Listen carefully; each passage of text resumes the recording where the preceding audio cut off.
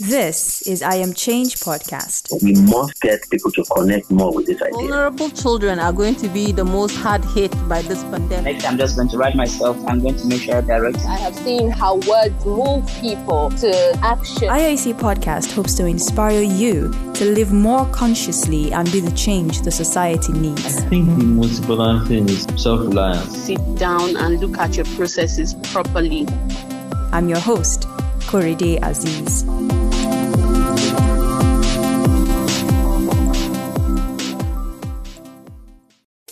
Miyan kuka, amala niwedu, ofe nsala, moi moi, asun, suya, asaro, ikokore, masa, ofako, edikaikong, akara, tuwo shinkafa, jollof rice, and I could go on and on. Nigerian food is absolutely delightful. And oh, I didn't even mention puff puff. Do you feel that Nigerian food is uninteresting or monotonous or maybe even unsophisticated? By the end of this episode, you might just change your mind. Today, we chat with Ronke Edoho, the blogger behind the popular food blog Naija Foodie. If you're a foodie like me, you might have been following her blog for as long as I have. Ronke is out to change the wrong notions people have about African food, and you can see the passion for what she does through her work. It was such a delight to chat with her about her brand and her love for Nigerian food. So, Ronke, you're welcome to I Am Change podcast. It's really nice to have you on today. Oh, thank you so much for having me. So, why did you decide to start blogging about food, and why African food? Well, I'm Nigerian, so I think that has always been an interest and a passion. I did an article from like a really popular food website, and it is said something about African food is always made with poorer quality of meat and fish. And it was just in relation to there not being an African food that was desirable, right? It was mostly, well, African food is cooked for sustenance. So whatever was available was used to cook the food. And for me, that was very much contradictory. The fresh vegetables and the fruit and the fresh meat and all of these things. I think out of annoyance, I was just like, you know what? Our food is just one of the things that is misunderstood about us.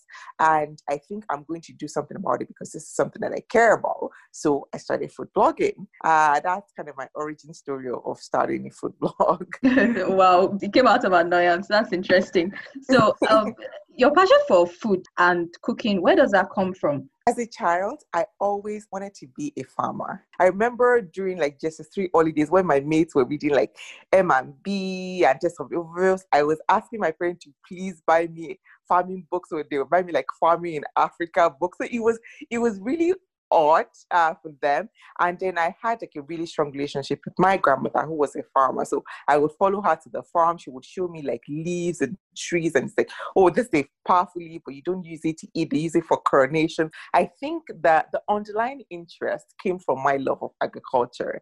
And then when there was, an opportunity for me to like actually showcase African food, it was just an easy transitional thing for me to do. Nice. When anyone goes through your blogs, there's usually something interesting. So where does your inspiration for dishes come from? Like when you decide to put a spin on things? I would say is everyday life. Sometimes, you're looking for an ingredient and you can't find that particular ingredient, so you substitute what's available. And you like the taste of what you've substituted with. Or you just think of something and you think about, oh, I wonder if we can do this instead of that. It's just experimentation. I'm not afraid to fail in the kitchen. I think I used to blog about my kitchen fails a lot at some point. If it's good, then it's good. And if it's bad, then I know not to do that again. Okay. More about the blogging side of things. Do you remember when exactly you started blogging? I think maybe 2008, maybe 2009. I'm not super certain. But I remember I had a blogspot blog. It was called Little Miss Gastronome. That was kind of where it started. But I morphed into Naija Foodie in 2011. That's kind of, because when I started on Blogspot, it was just this thing that I was doing because I was just trying to show African Nigerian food and put out some recipes. And then it kind of became this thing that I didn't expect it to be. So in 2011, I decided, you know what, let me think up something that defined me, right? Which is where the Naija Foodie name came from. And then I decided to like move into my own website. What was the hardest part about starting and running Naija Foodie? The hardest part, I think it's not understanding all of the cost that comes with hosting a website, to be honest. Because when I was on Blogger, it was free. But now here I was having to like oh, how many bandwidth do I need per month? How much does that cost? Oh my goodness, it's in US dollars, right? And then also knowing that there isn't always a community. So when I was on Blogger, right, it was a community of people that kind of came together, commented on each other's posts, and kind of like cheered each other on that way. But when I moved to my website, I realized that, oh, this community is no longer here. Now I have to try as much as I can to kind of like let new people know about my work, build an audience, and all of that. So what kept you going during that time? Why didn't you just give up and say, man, I'm not doing this again? I had a group of people that, always looked forward to my recipes. I think for most people, honestly, it's feedback. For me, it was feedback, right?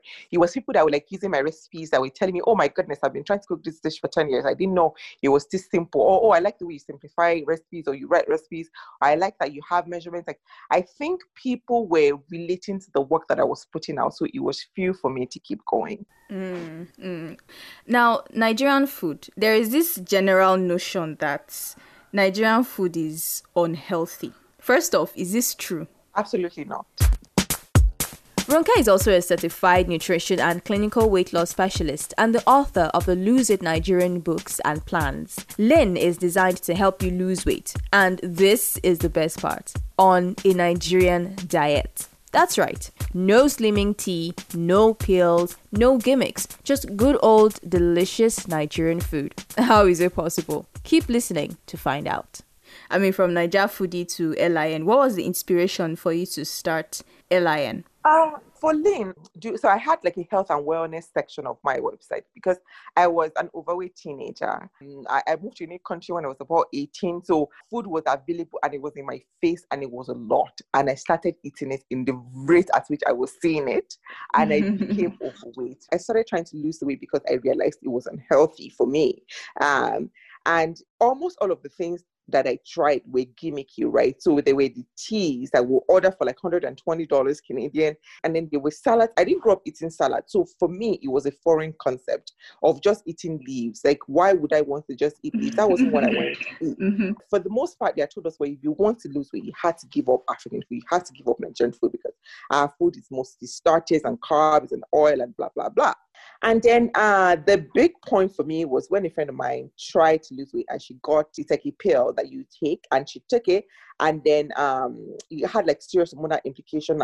For me, it was like, you know what, there has to be a better way. And I kind of, started researching. I was talking to my grandmother because there were a lot of things that, my grandmother ate that is not mainstream. So things like mushrooms. My grandmother, I grew up on mushrooms. I grew up on tofu, right? It was called best care. So I grew up eating pumpkin soup, like all of these things. They were just not mainstream, right? So for me, I was like, you know what? Nigerian food isn't just a rice and stew. There are layers and complexities depending on how much of like the traditional things that So I started talking to my grandma. I'm like, okay, how do we cook vegetables outside of a wedge? Like we kind of started talking about like how to like modify things, right? Like you're not supposed to cook this for so long. You're just supposed to like saute it for this amount of time. If you turn this into soup or you layer this with this and that. So I started a health and wellness section for the Naija Foodie website. And over a period of time, I realized that the health and wellness section was doing very, very well. There were a lot of people that were looking for information, that were asking questions, and I thought this is a potential service that I could offer to people because everybody is unique in certain ways, and people are looking for things that will help them on an individual level. In 2014 or thereabout, my husband was like, you talk about this almost every day. So that means you really, really want to do something about it. So how about this? Write down what you want to do. If it's complex or if you think you can't figure it out, put my name next to it and I'll figure it out. And the ones that you can do, actually start doing it. So we kind of started that way, building Lynn. And then in 2016, there was finally something to put out. So that's kind of the origin story of Losing Nigerian. Wow, absolutely brilliant. But then I'm wondering, when you first started, did you face any kind of resistance? I mean, like I said earlier, there's this whole notion of African food, Nigerian food being unhealthy. So did you face any kind of resistance to what you were trying to do? Absolutely. I think we still face resistance every day, right? I think that if people understand or people are convinced that they can eat Nigerian food and lose weight, nobody's going to be buying tea. But if you look at it, most people are still drinking tea. They are still taking all of these pills that have hormonal implication.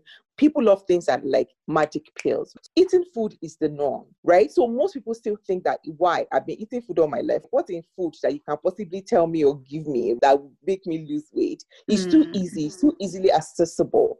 So people still think that, you know what, I would rather drink the tea than just change my diet or change my approach to cooking.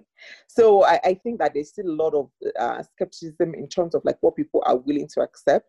And I think that when it comes to useful knowledge, a lot of people also do not think that they should have to pay. Somebody told me recently that they don't see the need to pay for a bunch of recipes or selected recipes because there's so much information on the internet. And my response was, you know what, if you want to do appendix surgery, you can find information on doing it on the internet. That doesn't mean that you carry that information and do it, right? Because people are trained, they have the knowledge base, they have the experience to do it. That's why, experts exist in every field. So what would you say is the one thing that makes people love what you do at Lose It Nigeria, especially when they've gone through your plan? I think it's just the concept of I can still eat, right? And I think most of us, we have this notion that to lose weight, then I cannot eat rice. Or, one of the most popular diets in Nigeria is keto.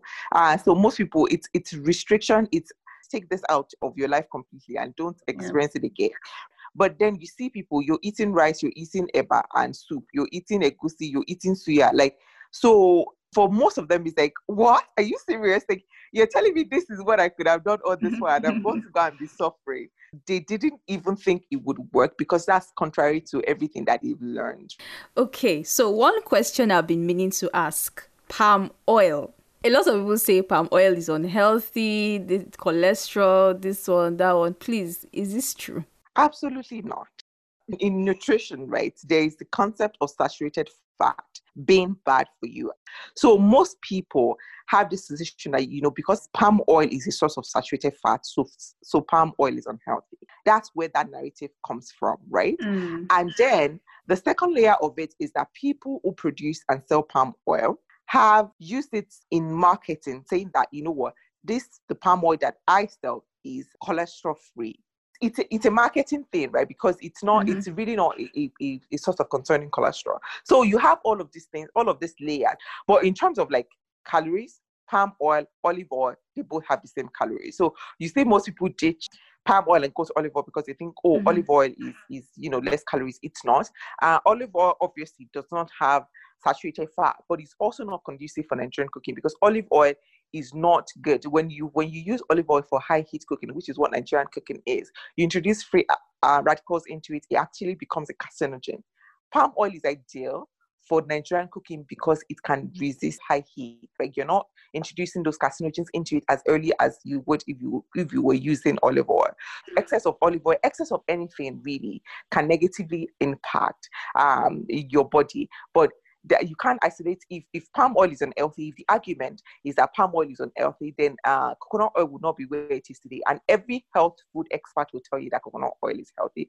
And coconut oil, is just as high a source of saturated fat as palm oil is. That's very good news for me and other people like me who love palm oil. I absolutely love it. So palm oil, it's tasty. It adds flavor to your food. Absolutely. You can get away with using very little. So definitely I'm all for it. Yeah.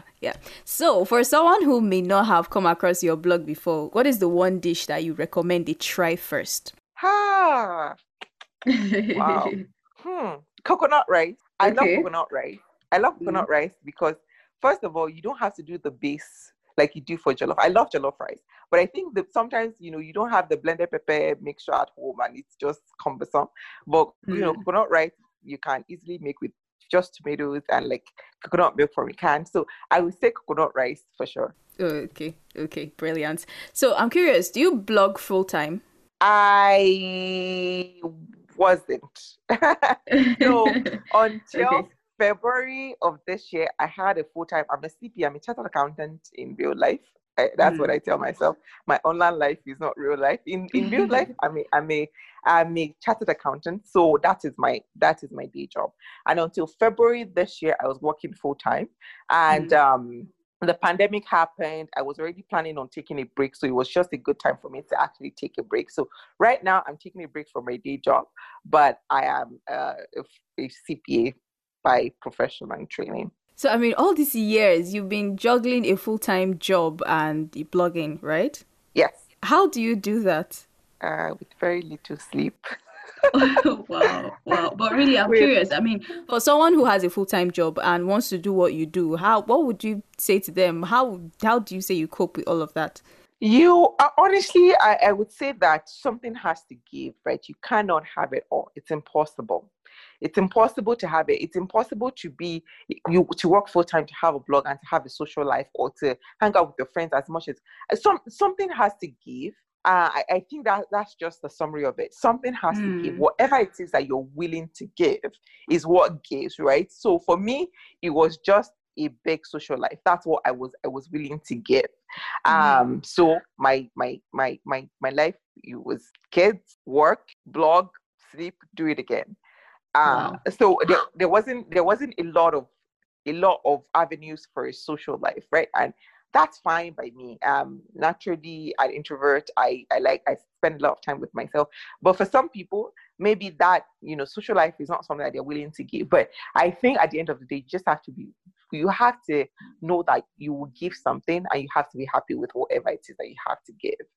I mean, I know now you're on a break. Are you looking forward to going back to work again, or are you just going to enjoy blogging full time for now? Well, with the pandemic, anyways, it's been, I don't know how long, since March at least for us. Like, even my husband hasn't gone to the office, like he's still working from home. So in my mind, I feel like I'm still kind of working-ish, because nobody is really physically at work. At work, yeah. But I think that once this is hopefully over sooner than later, I'll be able to kind of like map out what it is that I want to do, and know, if I want to go back to work, or if I want to do this full time. But right now, I feel like I'm pandemic leaving, so I'm really not doing either of the two. Yeah, so all of this that you've been doing all this time, I mean, LIN and Naija Foodie, do you run it yourself, or do you have maybe employees that work with you? At the start, I think for as long as we had Naija Foodie, it was just me. My husband helped a lot as well. So that was the part. I think when it comes to having employees, that didn't start until late in 2018. That we kind of started getting outside help. So from the onset until about 2018, it was just us. It was just myself primarily, and then my husband's help as well doing it. And then we started getting some people on board, especially to like do social media management and then customer relation interactions as well on WhatsApp. So yeah. So now there's like a group of about 5 other people that help us outside of both of us. Okay, nice. So right now in Nigeria, there are so many blogs, actually, so many food blogs that focus on Nigerian food. But you stand out. You have such a huge following. What is the one thing you can attribute that to? I don't know. Wow. I think that I honestly just think it's consistency, right? I think that for the most part, I try to be consistent with what I do. And then I'm accessible as well. Like, for me, I like the interaction of like interacting with my audience. So I think that I'm very much accessible to my audience. A small part of my life as well is part of, my blogging. I'm not a YouTuber. I live on Instagram, so I do have that interaction with my Instagram audience. And I think I think it's just being consistent and having good recipes. Like I test my recipes before I put them out. So I test and retest and make sure that if you try it, it's not going to flop. So maybe that as well. I mean, I can't speak for other people's processes, but I like to say, you know what, if you try this recipe and you follow it, it's going to be successful, because there's detailed measurement and there's steps and things like that. So What is your vision for your business and for African food? I remember when we first started this conversation, you were talking about your love for agriculture and all of that. Do you ever see yourself going into that fully, maybe? That would be my happiest place. I think that I see potential value for me to offer, just like I saw potential value for me to offer in Lean before I started. I see potential value for me to offer in like a farm to table setting for Nigerian food, and that is where I hope to spend most of my time in the future in, taking product, making them better for the average Nigerian household. Okay, brilliant. Absolutely brilliant. We'll be looking forward to that. Meanwhile, do you see African food going beyond the African space? I mean, Nigerians always look for African food wherever they go. But you know how Chinese restaurants are everywhere and everyone eats there, not just the Chinese. Do you think our food can get to that point where it has wide international appeal? Absolutely. Why do you think? I think that there's absolutely nothing that is holding us back from having international appeal, first of all. There's absolutely nothing. There's nothing wrong with our food. There's nothing wrong with our cuisine. There's nothing wrong with our presentation. There's nothing wrong with the taste of our food. I think the only thing is cooking Nigerian food is complex. Like, it takes time and it takes layers of building flavors, right? I think for us to have a wider audience of people who are eating our food, we need to find a way to make it easier to prepare, just because people do not have time. And people are already doing that, right? People are like having sauces for jollof that all you have to do is combine it with the rice. People have spice range and all of these things that, is making life convenient. So I think once you can move Nigerian food from something that is tedious to prepare into something that is easy to prepare and experience, then there's absolutely no reason why there's nothing limiting us, right, from our food being something that is global. All right. So what do you do when you're not working on your blog? What do you do to relax? I hang out with my children. I have a garden, which I love to spend time in the summertime. So I do some home gardening. I hang out with my children. I watch movies. I like docuseries, so I love to watch Netflix docuseries. I'm watching Unwell right now, which is mind blowing. Those are the things that I like to do. Okay, great. Yeah. So to wrap up, are you currently reading any book? No, I am not. I'm ashamed to say I'm not reading any books, but I'm watching good docuseries. So okay, tell us what docuseries you're watching right now. I'm watching Unwell, which is like it's this docuseries on Netflix about like the health and wellness industry, and it just goes into details of things like fasting, bee sting therapy. People are fasting, not eating anything for 48 days, and they're just drinking water.